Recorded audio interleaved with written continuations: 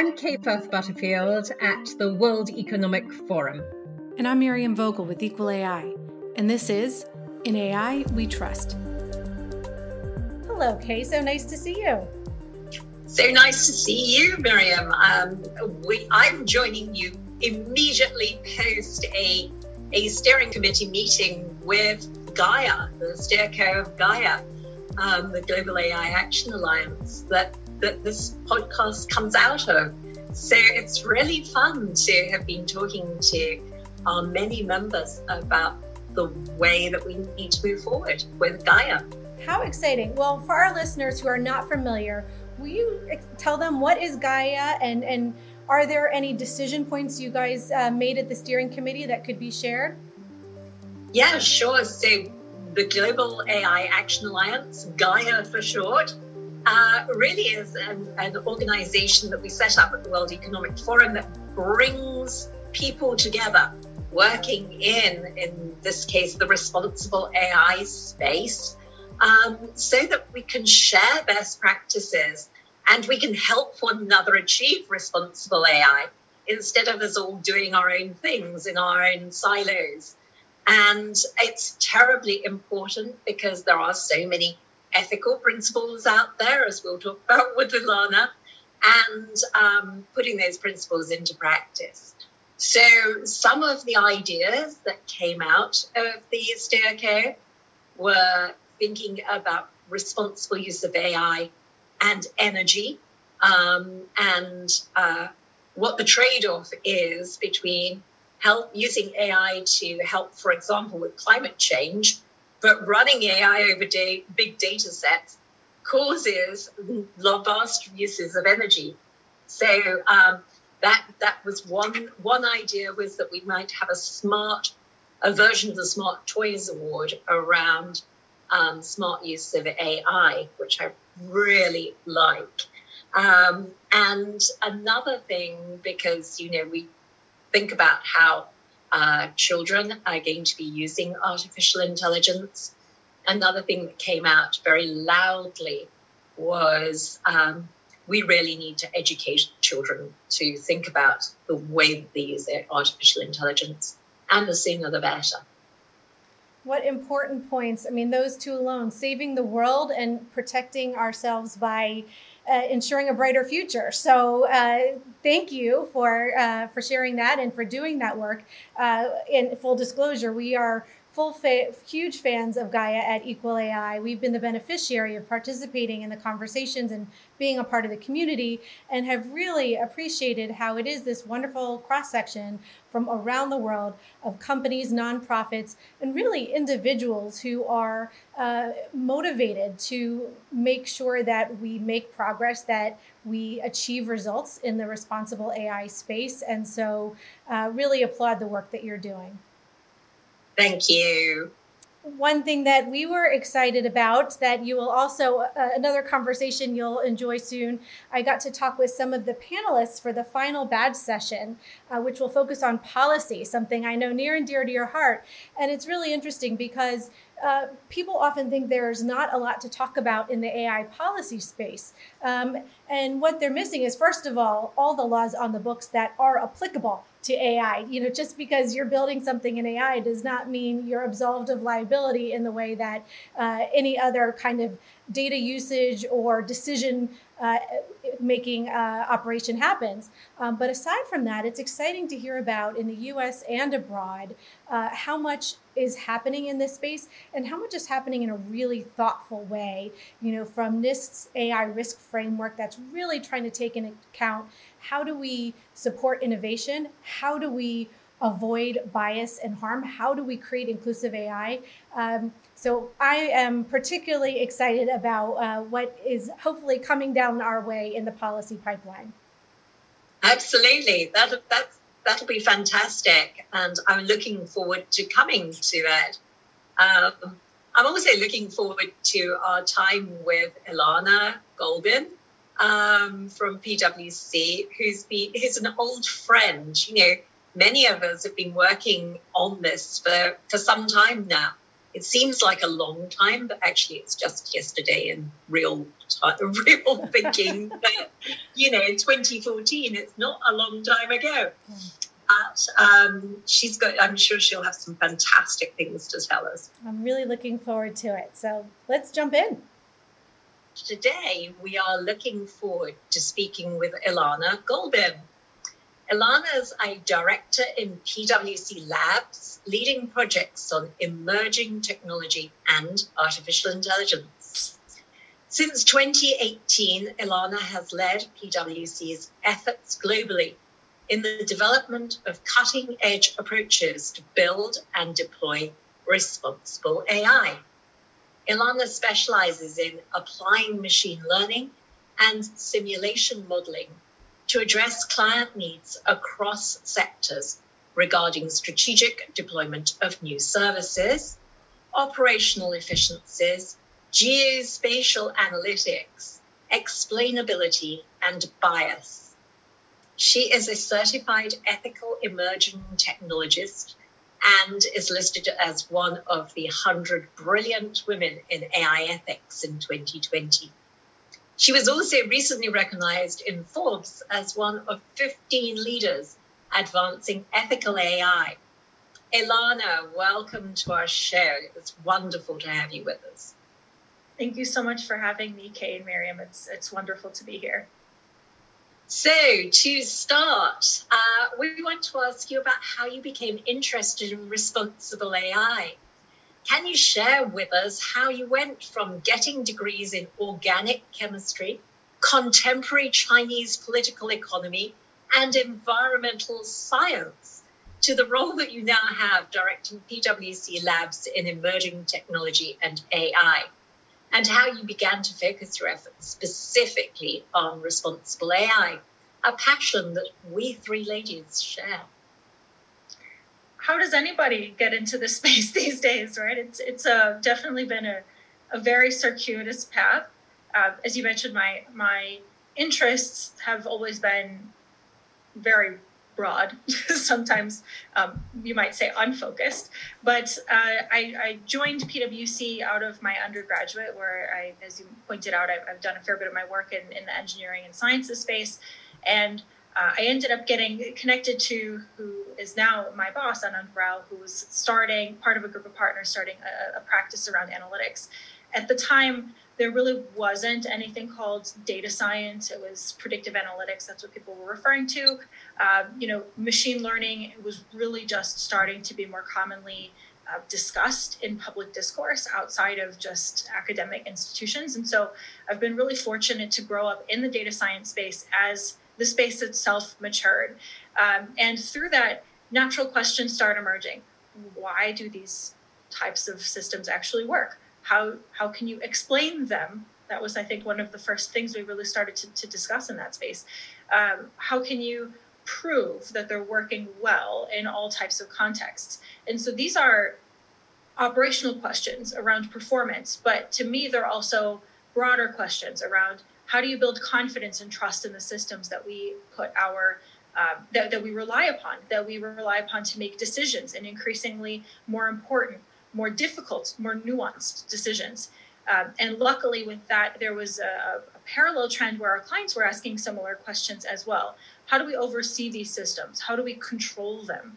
And that's really where our journey around responsible AI started, is what does that actually mean? And there were, at this point, I think, the Fairness, Accountability, and Transparency Conference had just started or was just starting. The discussion in even the academic spaces was still fairly nascent, but a lot of people seem to be running at this problem from a few different perspectives. And it seemed important to us to pull together specialists from across different pockets of PwC, from different territories with different backgrounds, to start to think about these problems a little bit more comprehensively and pull together a more cohesive set of perspectives. So that's really what got us going in the space of responsible AI. And I'm very fortunate that I've been around for the completeness of that journey. And I'm still here to continue driving it forward. And I think over time have been connected to such passionate people like both of you and others in the community who care very deeply about these topics. and who have also helped open my mind and open other people's mind to more difficult questions that these types of systems might expose. Well, what a wonderful journey. And like you said, how do any of us end up here? Such a good question.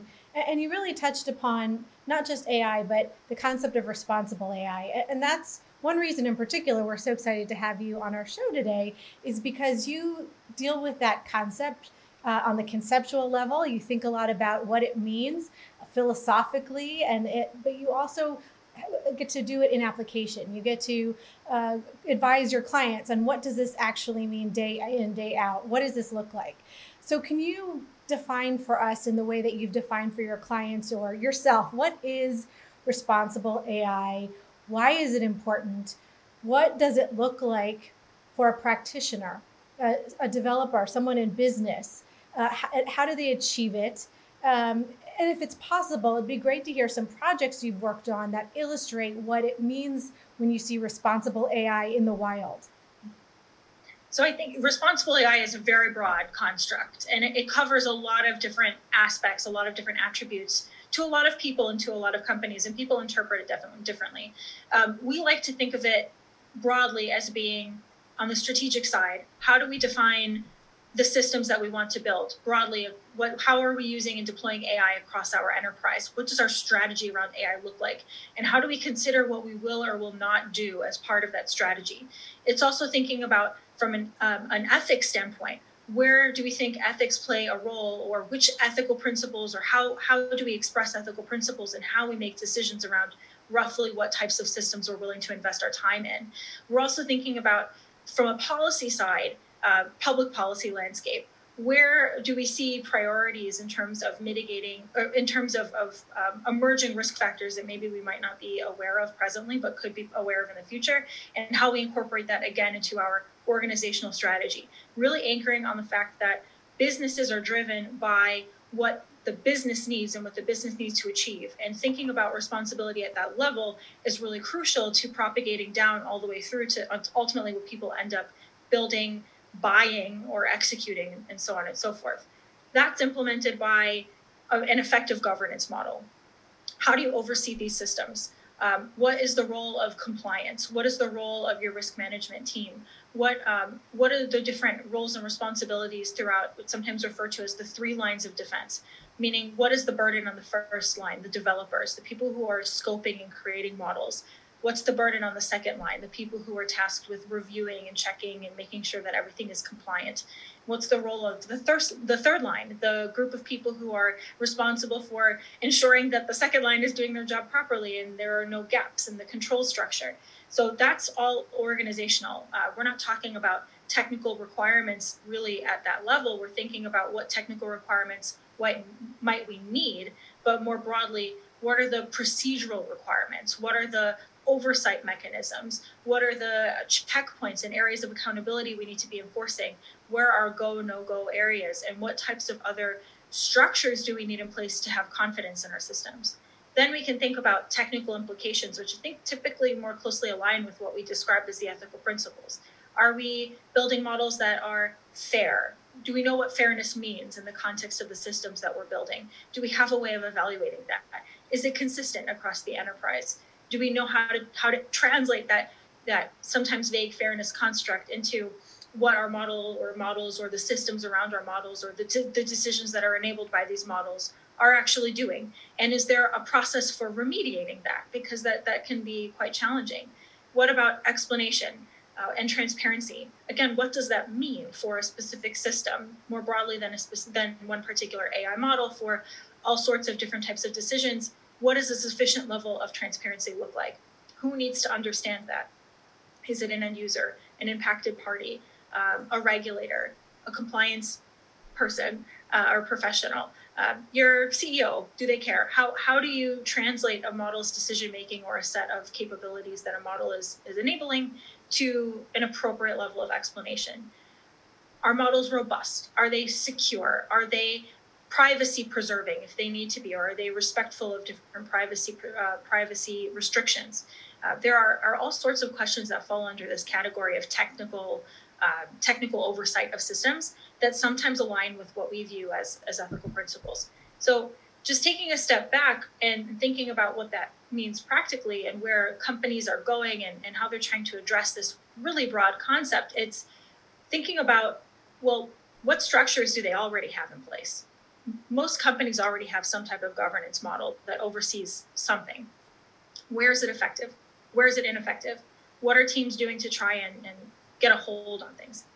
Do they have a view on a strategic level of what role they want AI and data and more broadly emerging technology to play within their business and where it shouldn't? Is that propagated throughout the business? Does everybody know that? More often than not, it's a fairly nascent space, and so we have to think about how we can craft that vision and articulate that vision more broadly down. Sometimes it's specifically on the ethics side. What are these other values that we think we need to be embedding more closely into our business? Sometimes it's on the governance side. What organizational models do we need to construct? Where do we have gaps, as I was saying before?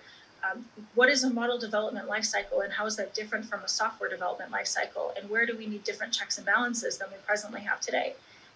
Are there simple fixes like changing our documentation style, or is it more complicated, incorporating different testing procedures at that level? And then from a technical standpoint, it's also, I think, just getting a handle on the fact that I think a lot of teams really fundamentally want to do the right thing, and they see these as important topics, but they might not necessarily know organizationally what's already happening. And so they might rush to adopt certain types of tools in order to fix a problem that they see, but that the way that they're fixing that problem might not be in alignment with what the organization thinks they should be doing. So having consistency in terms of the application, that's where standard operating procedures and the like come into play. So how can we help with that? Wow. Thank you so much for all of that. I was trying to keep a note of all the things that you were talking about, because it's riveting and it's what everybody needs to know. But you were talking about businesses. I want to sort of take it up a level, because often we talk about how can we get policies that everybody across the globe agree to. And when we first met years ago now, you showed me a piece of work that you had done on analyzing all the sets of different ethical principles that have been written around the world. And you came up with sort of 9 core principles that you felt actually could be found all over the world. So things that we cared about as human beings. And you and Maria Accente then put that into a World Economic Forum agenda piece, so that people listening to this can go and read it if necessary. But, tell us what those principles were and how you came up with the list.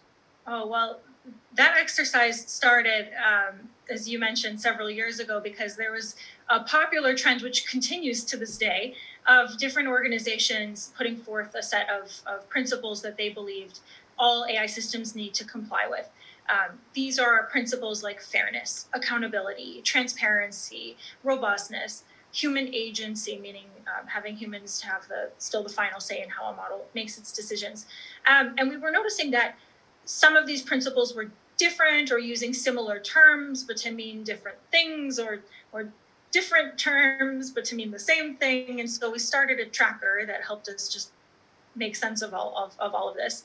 And you're right to say, Kay, that a pattern did start to emerge, that there's this common core set of principles that seem to roughly be present in the vast majority of documents. And it's a similar set of principles that other organizations that have had multiple signatories to, like the OECD, have started to align to. And we did this analysis to alleviate our own confusion around what was happening in this space and come up with this common list that we could use as a starting point. That's not to say that all principles are created equal. It's also not to say that all principles are going to be evenly applied. And that's because principles and a lot of these principles have a direct conflict with one another. And relieving that conflict specific to a society or a specific organization or a group of individuals is important to translate those principles into practice. So we sometimes refer to that as contextualization. Now, what do I mean by in conflict with one another? you take the principle of privacy with the principle of safety, for instance. Now, we think that if you think that things should be fair, or actually, let me take a step back. Why don't we do privacy and bias or fairness? So in the privacy space, it's important for us to say that people should have ownership of their data. They should be aware of how their information is being used. They should be the stewards of their data should take extra care with the sensitivity of individual data. Now, on the fairness side, we're trying to say that we think that all people should be treated equally. All people should have equal representation. They should have equal opportunities to participate in economies, in academia, and any other place where there might be a model that's acting as a gatekeeper. Now, how those two principles come into tension. If I believe that privacy is of utmost importance, then I might believe that I don't want to retain any protected attributes about individuals because that is sensitive information and I need to treat that with care. So I should not retain it, I should remove it. But then it makes it nearly impossible to evaluate that a system is actually performing fairly because you cannot then compare those protected attributes. So there is a natural tension between just those two. How do you alleviate that? Where do you find certain importance between those? Or how do you alleviate that for a specific system or in the context of a specific environment? That same type of trade-off emerges in the safety space as well, because you want people to be protected, but maybe you can't protect them unless you have data about where people are moving, where they're going to, how they're engaging with the space, who is, if someone is, I don't know, recently committed a crime and on the loose and you're trying to find them, but also recognizing that those systems don't also work equally for people of different backgrounds. So there are a lot of natural tensions between these principles.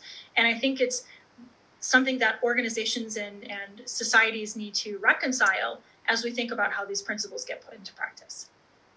So, Ilana, that sounds to me as if once you start to contextualize these principles to reflect all those values, social norms and behaviors, it's actually not possible to have a global framework for responsible AI.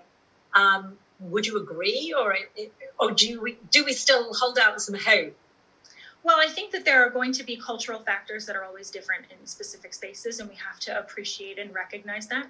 Societies have evolved their own norms based on their own practices, and I think to expect that everybody will adopt a common set at a granular level might not be valid, and it might also not be fair to some of these other societies who have evolved their own sets of norms. We need to recognize that. That's where this contextualization process is valuable. You think about the local context, you think about the local sets of norms and values, and how those are influenced by this global set of principles.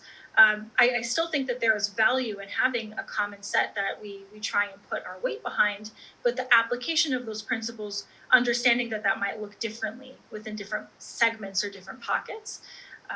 Now, that might also present its own set of challenges when you're thinking about common practice. But again, we live in a global world, and we have to already be respectful of one another's cultural norms and values. And so I think this is just a natural extension of that. I love that framing of this, our cultural awareness and sensitivity should not be something we're talking about in the AI context alone. This really should be part of a larger conversation on how do we show respect and how do we include AI in that conversation of showing respect for your different culture, population, individuals, so that we can all feel respected and thrive. So I thank you for that. So switching gears a bit, you had mentioned also in the WEF agenda post that there have been attempts to expand laws derived from science fiction. And in fact, we started off the conversation today with you sharing your appreciation for Neal Stephenson. And we wanted to get your thoughts. You obviously have a perspective on whether science fiction is helping, hurting, or how it's influencing the way that we are thinking about AI. Do you think it's impacting our attempts to regulate it? Are these books and movies a good source for our understanding of AI and its potential use cases? Or is it something that's doing more harm than good? That's a a loaded question, I think. I am a big lover of science fiction, and I think science fiction, like any tool, can be used to promote a public general understanding of the possibilities of technology. It can also potentially do a disservice by overinflating the possibilities of said technology, or also adding significant confusion to how we discuss that technology in practice. So it's a double-edged sword. And I think that I personally think that there are ways in which science fiction is helping us, because it helps us think about potential futures that we want to avoid, and therefore how we could then translate that into sets of policies and requirements for us as a society so that we don't get to that step. Because there are people on the other side that look at those same examples aspirationally as a possibility for that technology. There are also been, I think there have been several instances where our evolvement, like the evolution of AI has kind of kept pace with science fiction. And so a great example of that is the deepfake space, where people are using AI technologies to essentially manipulate and fool us into thinking we're seeing something that we're not, something that never occurred. And that's something that's happened over time in science fiction over and over and over again. And we're seeing that come to reality. So how can we learn from science fiction to try and protect ourselves against this potential future taking over? And I think we're doing an okay job of trying to keep pace with that.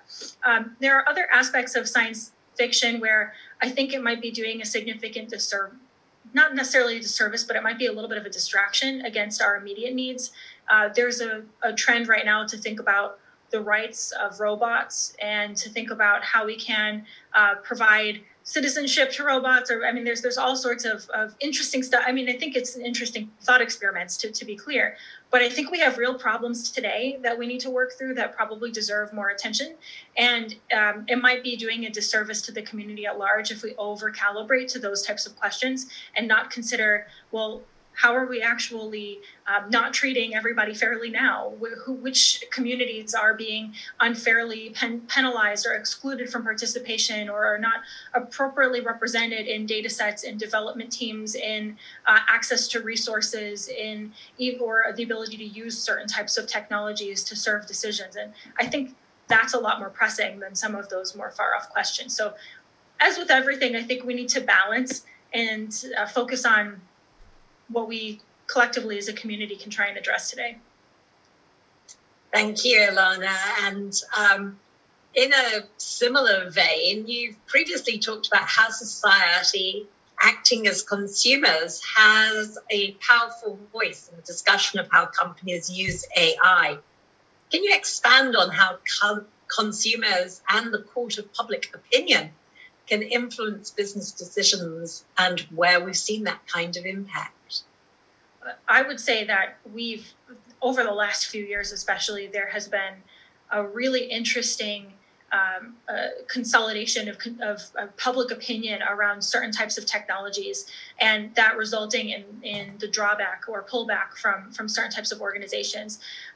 And historically, collective action has been hard, has required formal structures in order to push back on these types of bodies. I'm thinking like unions, which certainly still are valuable. But right now with social media, I think anybody can join forces with someone else and try and progress a topic that they find important to them. There's obviously a pro and a con to that, but that's I think an interesting space that we're finding ourselves in. Where I've been seeing this happen most, I would say in a most focused pattern over the last few years has been in the space of facial recognition and more generally models that use biometric data. There have been, in the US especially, and also in Europe and the UK, a significant pushback around the use of these technologies in public spaces. That's been consumer driven. That's been emphasized and amplified by not-for-profit entities that share the same interests with those types of consumers. And we have seen governments pull back. We've seen here most recently in the US, the IRS is now walking back from using facial recognition in their ID.me type of technology. So it's happening. It's more or less, I wouldn't say successful, but it's having an impact. And so I do think it's important as communities to recognize that our voice matters. And when we collectively agree that there is something that we feel like is unjust, we can push back on it. Now, it's not always perfect. governments are still rolling out facial recognition technologies, even as some are backing away. And you have some societies, again, Miriam, to your point about having cultural sensitivity and respect for differences in opinion, there are some societies where this is just not an issue. It's not, the perceived benefit of this technology far outweighs the costs or the concerns. And so reflecting that, again, I think it's interesting to see the push and pull in public spaces. Definitely. The other area we wanted to pull the thread on that you mentioned before is on the concerns and risks with deploying AI. We are all, I think, pretty excited here about the potential benefits, whether they're made up in sci-fi or reality. But we also are all very concerned about reducing harmful bias and fostering trust, ensuring accountability, fostering essentially accountable, responsible AI. You had mentioned also earlier several different players who have an important role to play in achieving more responsible AI. And to be sure, I think everyone has a role to play in that. But would you say there is one part of society, one player, one role that is most significant in ensuring we achieve responsible AI? I think it really is, for this to be successful, it needs to be a partnership across a multitude of different types of entities.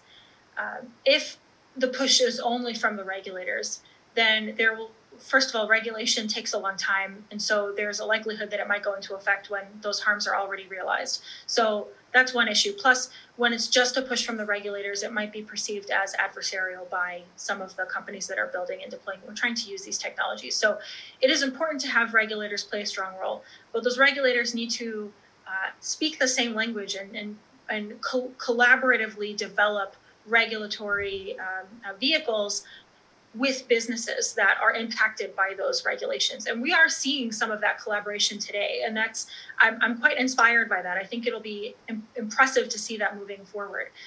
There are also standards bodies, which kind of play, in my mind, an intermediate role, or other types of policy institutes that play an intermediate role that act as aggregators or conveners across people in the for-profit space or the not-for-profit space, and also the government space, to come up with requirements that organizations feel like they can comply with that might then get translated into regulations. So I think that's a more immediate vehicle, still time-consuming, but a more immediate vehicle than the regulatory requirements, and something where I see a lot of important focus today. Those are bodies like NIST, IEEE, ISO, and other types of global bodies that are pursuing standards.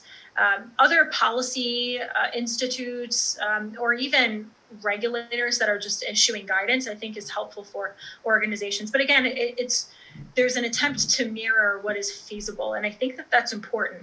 If we over-calibrate to aspirational requirements, and don't think about what organizations can comply with or what consumers actually need or what regulators can actually oversee, then something is going to fall through the cracks, or someone's going to find a way to circumvent it because it's not actionable. So it's important to have all of these bodies working in collaboration with one another so that we're working toward a common future and not like potentially 10 different futures that don't actually see eye to eye.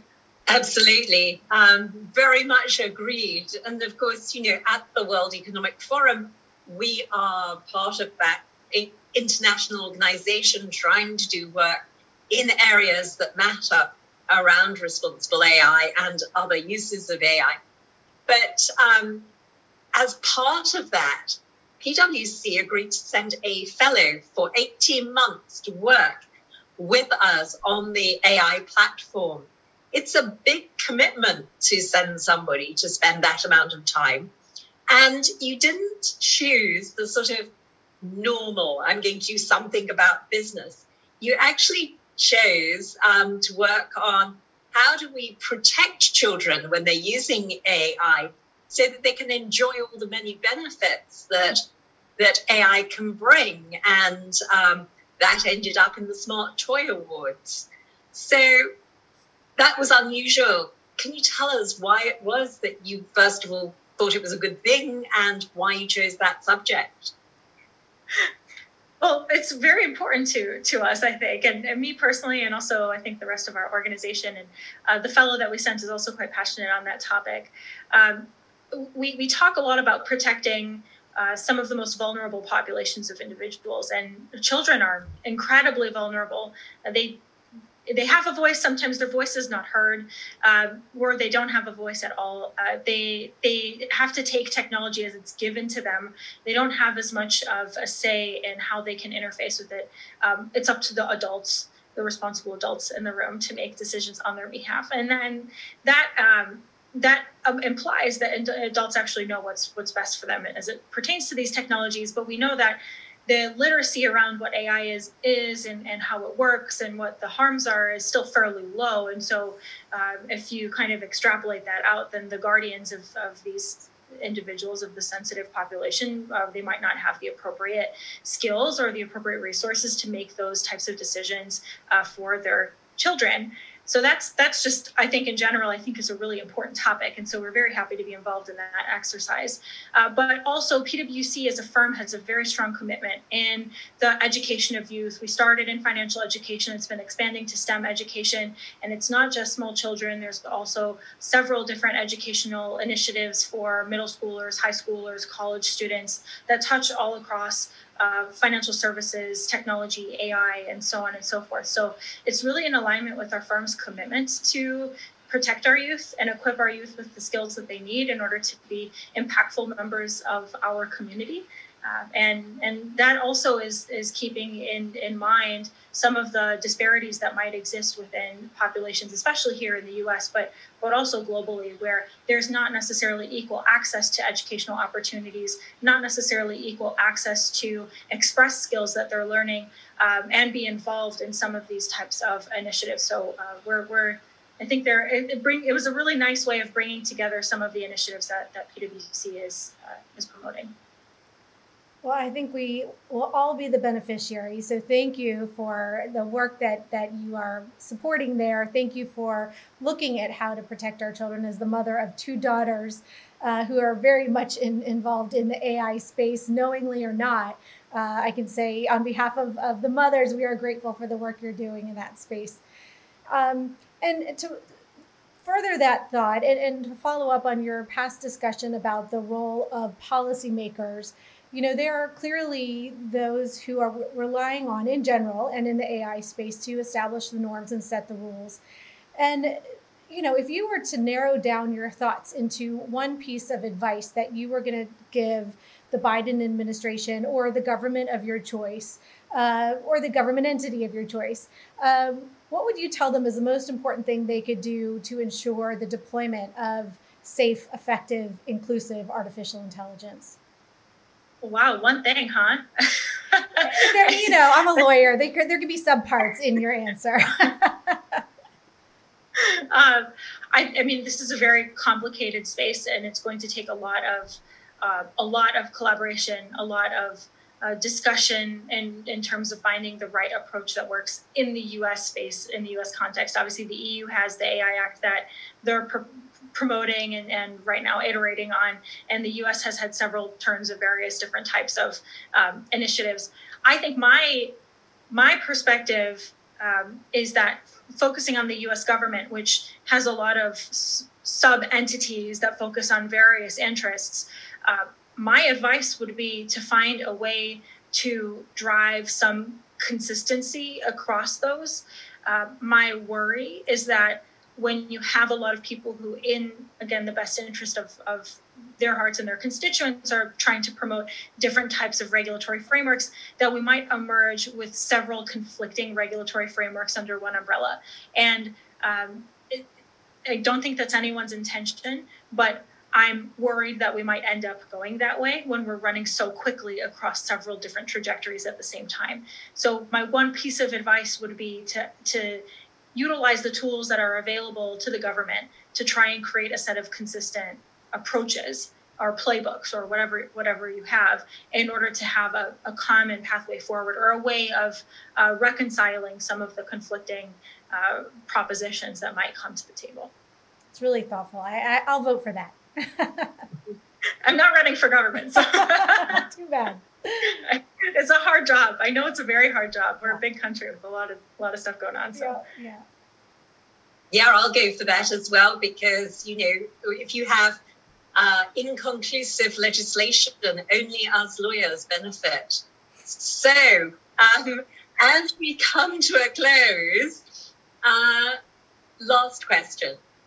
If you had a magic wand to request one wish, is another one thing, to achieve responsible AI, what would your wish be? My wish would be that there would be a consistent level of basic education around the practical benefits, the potential harms, and then the basic capabilities of machine learning and generally emerging technologies. I think if we don't provide that, then we will have people trying to make decisions off of technology they don't understand, and making those decisions in a way that might not reflect actionable means of oversight. So it's a very tall order, I know, but I think that it's achievable over time, and having a basic curriculum around emerging technology in general will really benefit us as a community, as a society. Alana, thank you so much for joining us today. This has been such a pleasure, and I think anyone listening has learned so much. We now have, I think, the treatise on what everyone needs to do, what their role should be, and how to go about it. Thank you so much for having me. And I love these conversations. This is such an evolving topic. And I think everybody's appreciation of the nuance in the space, mine especially, changes over time. And so I really welcome these opportunities to discuss and learn more with you both. Thank you. Well, Kay, as expected, Alana shared so many insights. That was such an interesting conversation. What were some of the big takeaways for you? Well, it's hard to know where to start because there was so much content in that. But I mean, I think the emphasis on thinking about our future and the work that they did to help us think through AI and children is remarkable. Also, the fact that she was talking about, yes, we need to look at the future. We need to protect our children, but also we shouldn't get too focused on what might happen to robots in the future, because there are things we need to talk about in the here and now. So those, I think, were a couple of big things for me. But then sort of in the weeds more, thinking about how a company should look at the procedure and the oversight, and then think about the tech and the ethical problems of the tech. So really emphasizing something that I know we've talked about before, that actually if your company is going to use AI, it needs to be all in, and everybody needs to understand how you're using AI. Yes, she certainly gave a great explanation as to who and why that needs to be the case.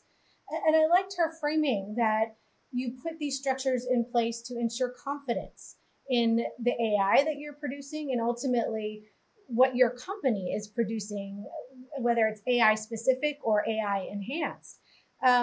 I also really appreciated the nuance she brings to the conversation. So as opposed to the sci-fi headlines we're talking about that are, all good or all bad, really, when you think about it, each of the points she talks about was the point and the counterpoint. So she's talking about the importance of the basic principles that we think of as with responsible AI, but she was also pointing out that there's internal conflicts. We want there to be privacy standards in place. We want there to be security for the user. On the other hand, how will we measure that we are being fair and that we are not spreading discrimination if there is an absolute lock on all demographic information? So I think these nuances, when she's talking about even science fiction, it is very helpful to be able to dream a world where this AI is on the next level.